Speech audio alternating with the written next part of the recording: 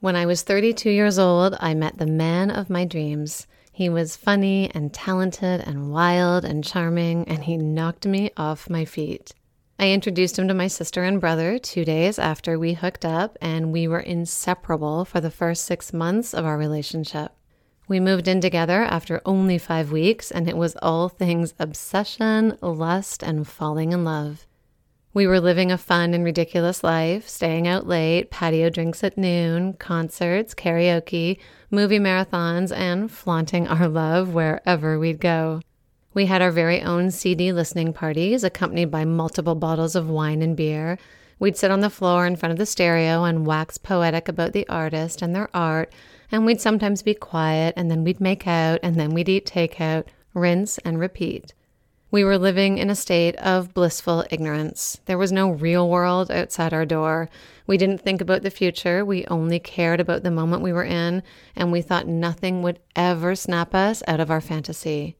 And then I missed my period. I'm Jenny B, and this is it, actually. This is it, actually. Take a sip and grab a seat, 'cause this is it. I didn't think I was going to have kids, not because I didn't like them or I never imagined them in my life, but mostly because I was pretty consistently single for most of my 20s, and everyone was getting married, and I had friends that fully knew they were going to have a family come hell or high water. I was not that girl. My brother and I used to do this totally jerky thing where whenever one of our nieces or nephews or a random little kid on the street would do a typically annoying little kid thing, we'd turn to each other and smugly say, "Reason number 33 not to have kids." Ugh, it's so pompous and arrogant.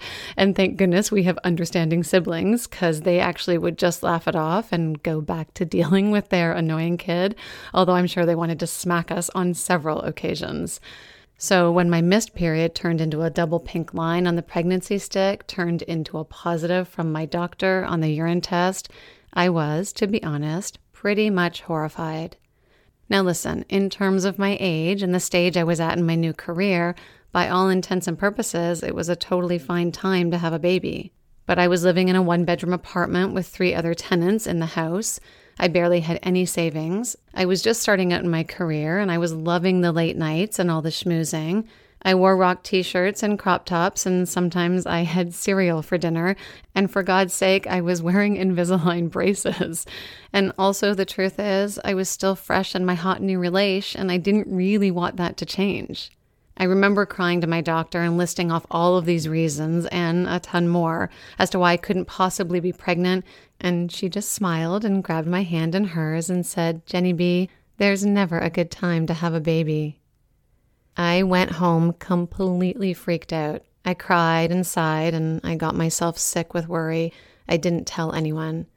Once I settled down a bit, we weighed out the pros and cons, and honestly, the cons were heavily outweighing the pros, but I suppose we can make our lists look however we want them to, and I think I was already pretty predetermined that I was not ready. So I called my doctor and asked her how someone goes about scheduling an abortion. I don't know how I feel about that now. I can very easily take myself back to that moment in time, and I remember my fear and the worry. And obviously life worked out the way it was supposed to, but now that I have kids and I think about all the things that I've come up against, I wonder if I would have been okay. What would the outcome have been? Where would we have landed? But sometimes our bodies make decisions for us. I wasn't feeling great for a couple of days, and I kind of chalked it up to the heat and not feeling super hungry and, well, being pregnant. I had no idea what it felt like to be pregnant, but I figured it was morning sickness that was lasting all day.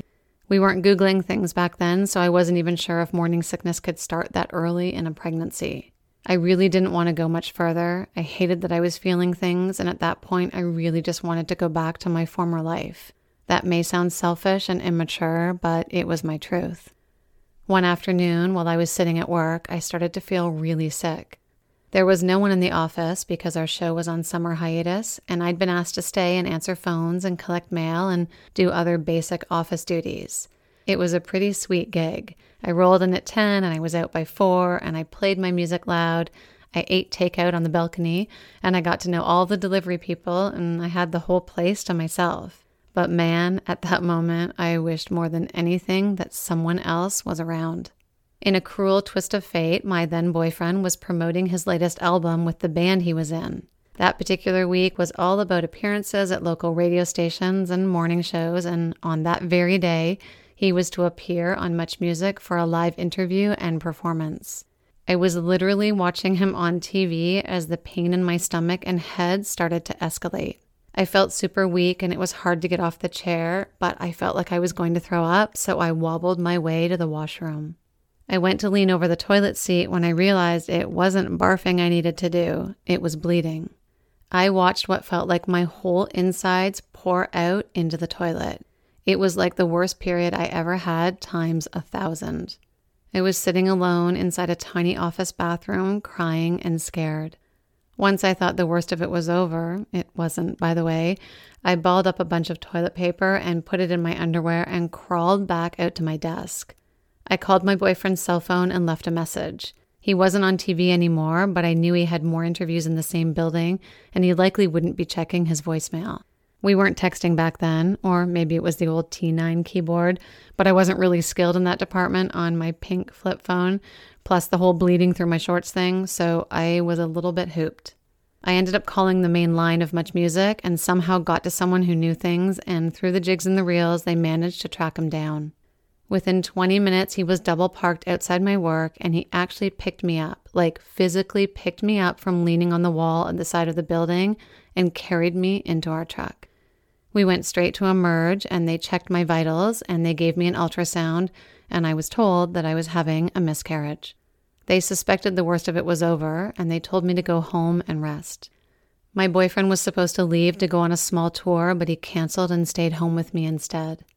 I kept quiet about it for a day or so, and the bleeding did eventually slow down, but man, those few days were really, really intense. I was so unprepared for the intensity of that whole experience, both physically and emotionally. I mean, are we ever really prepared for big life-changing moments that come at us without warning? Of course not. But I suppose if you'd asked me before it happened how I could have guessed I would feel if I ever had a miscarriage, well, it definitely wouldn't have been how I actually ended up feeling. I felt empty and alone and a little like a shell of my former self. It's kind of like I'd been hollowed out, if that makes sense, and I could feel it. I think it was probably the start of me wondering about kids and maybe the end of the dumb reasons not to have kids jokes. My boyfriend turned into my husband, and I'd say it definitely brought us closer, but it also shone light on all the differences we had. I think even then, before our first daughter was born, I knew that there was a possibility we may not end up together. Isn't that crazy? I can only see that now, of course, but big events can reveal big truths, even lots of years later.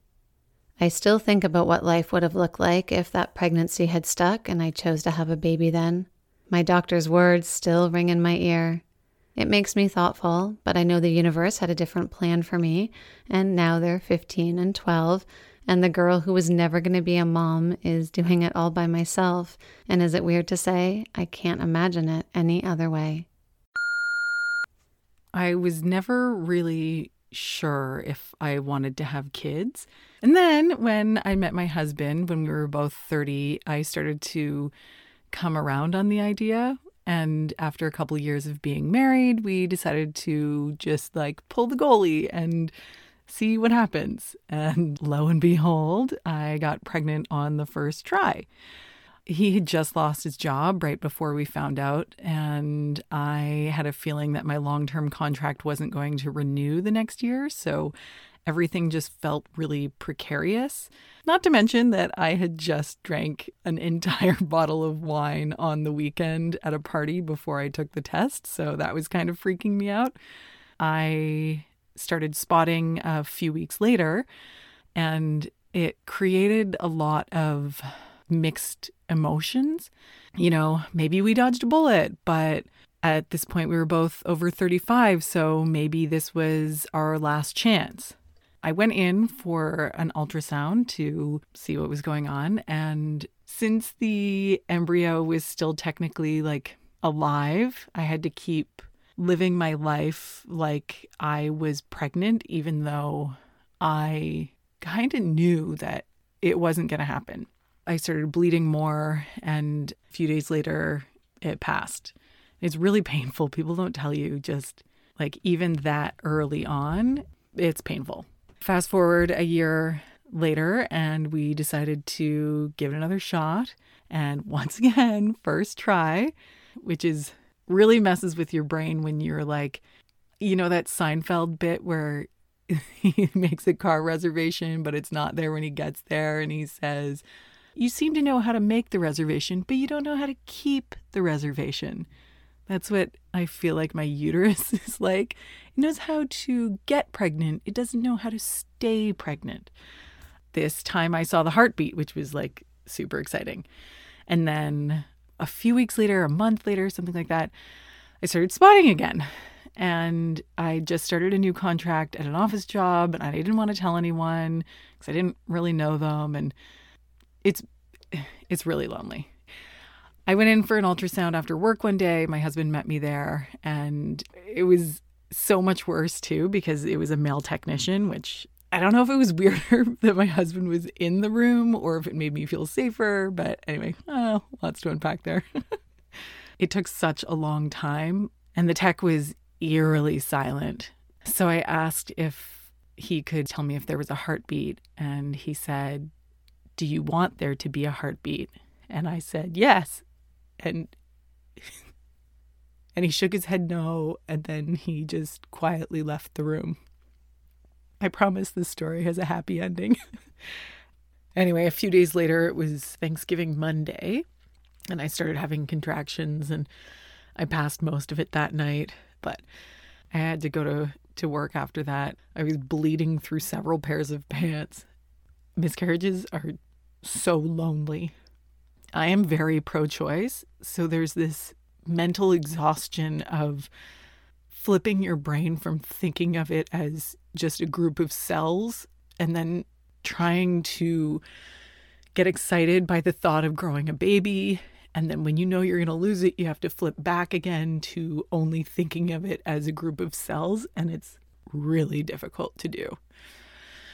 Anyway, it's super weird telling this right now too, because I'm currently 33 weeks and the baby is doing really well. There have been no issues, knock on wood, and I have had a wonderful pregnancy so far, and it honestly makes me feel kind of guilty, but because so many people don't have great experiences with pregnancies, but I don't know, I tell myself that I paid my dues.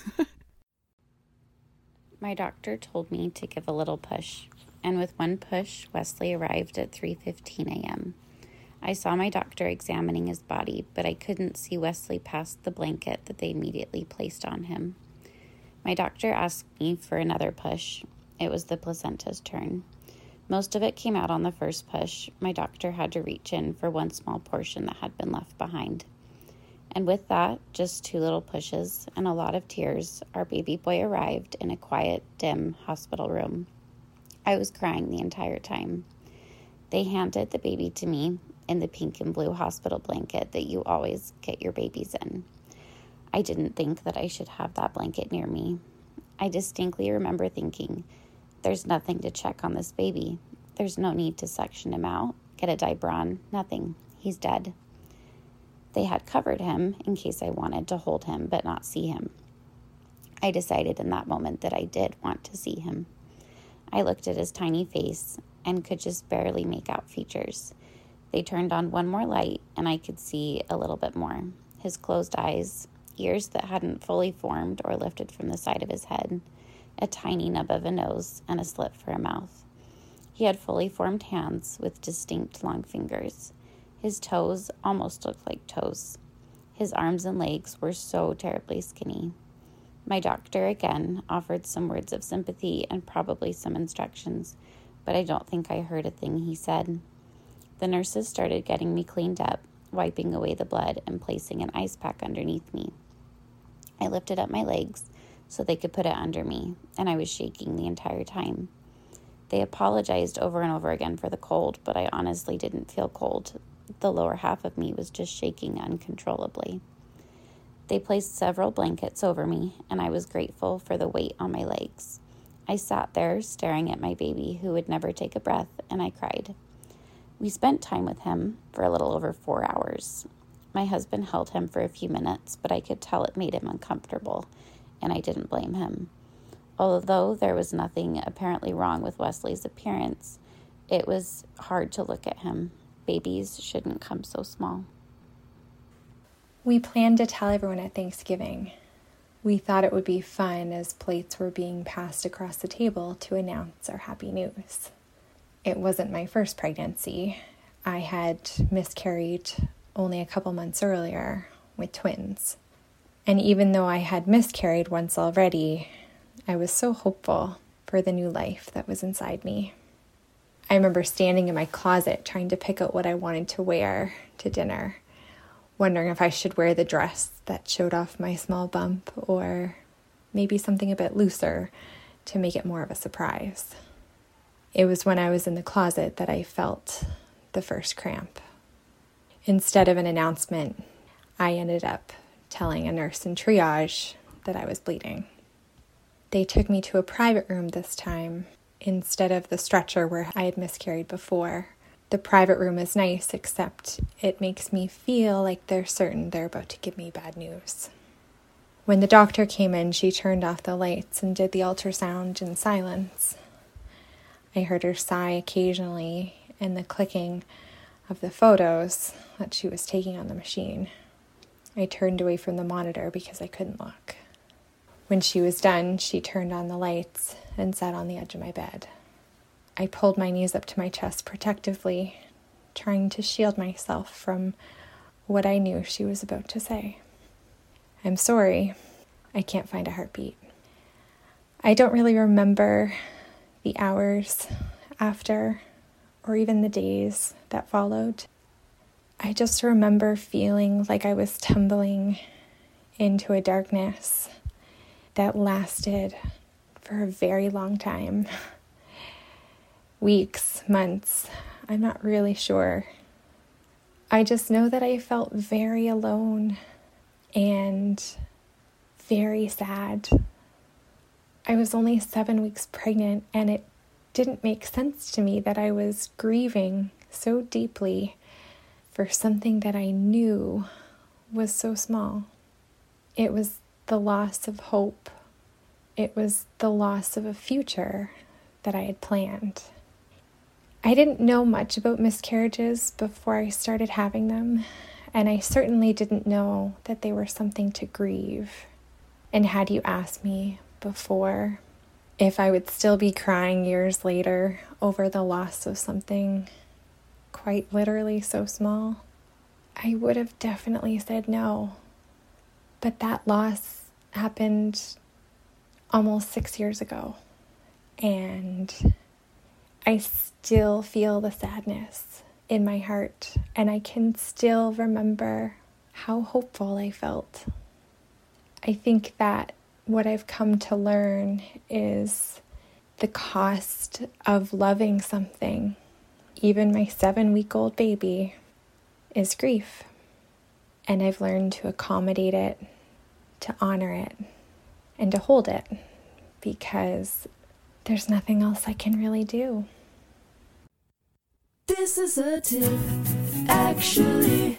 You know what I really realized the most during my whole miscarriage experience? That the minute you start talking about your thing that you think is only your thing, you find so many people in the same situation. Once I had started to come back into the world a little bit, I called my sister and my mom and a couple close girlfriends to tell them what had happened. It was unreal to hear how many of them had miscarriages themselves, or at least knew someone who did. All of the loneliness I was feeling suddenly lightened up. I remember thinking, why did I keep this to myself?